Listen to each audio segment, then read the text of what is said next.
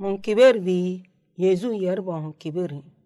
Yesu gale do makar ko hillembi loba nowro huti dimasi dokotan nin kile kunya benkabki awo.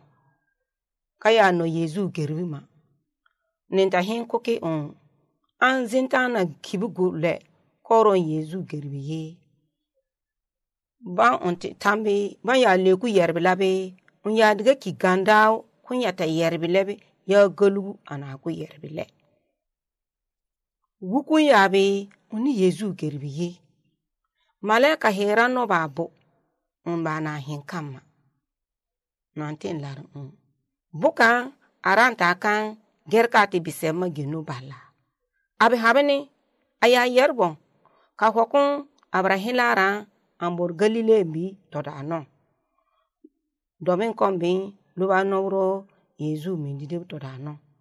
Ona wusige ona hoka bamhi nyonda lega nowro ma. Ona lega nowro na hi parapada unta didan. Pierre huti ambresi anta yerbila. Ana gusu yerbino ani Yesu gerbi. Ana warida pelama ani Yesu gerbi. Ana bombu anto amin kon hamni nada Pierre noni.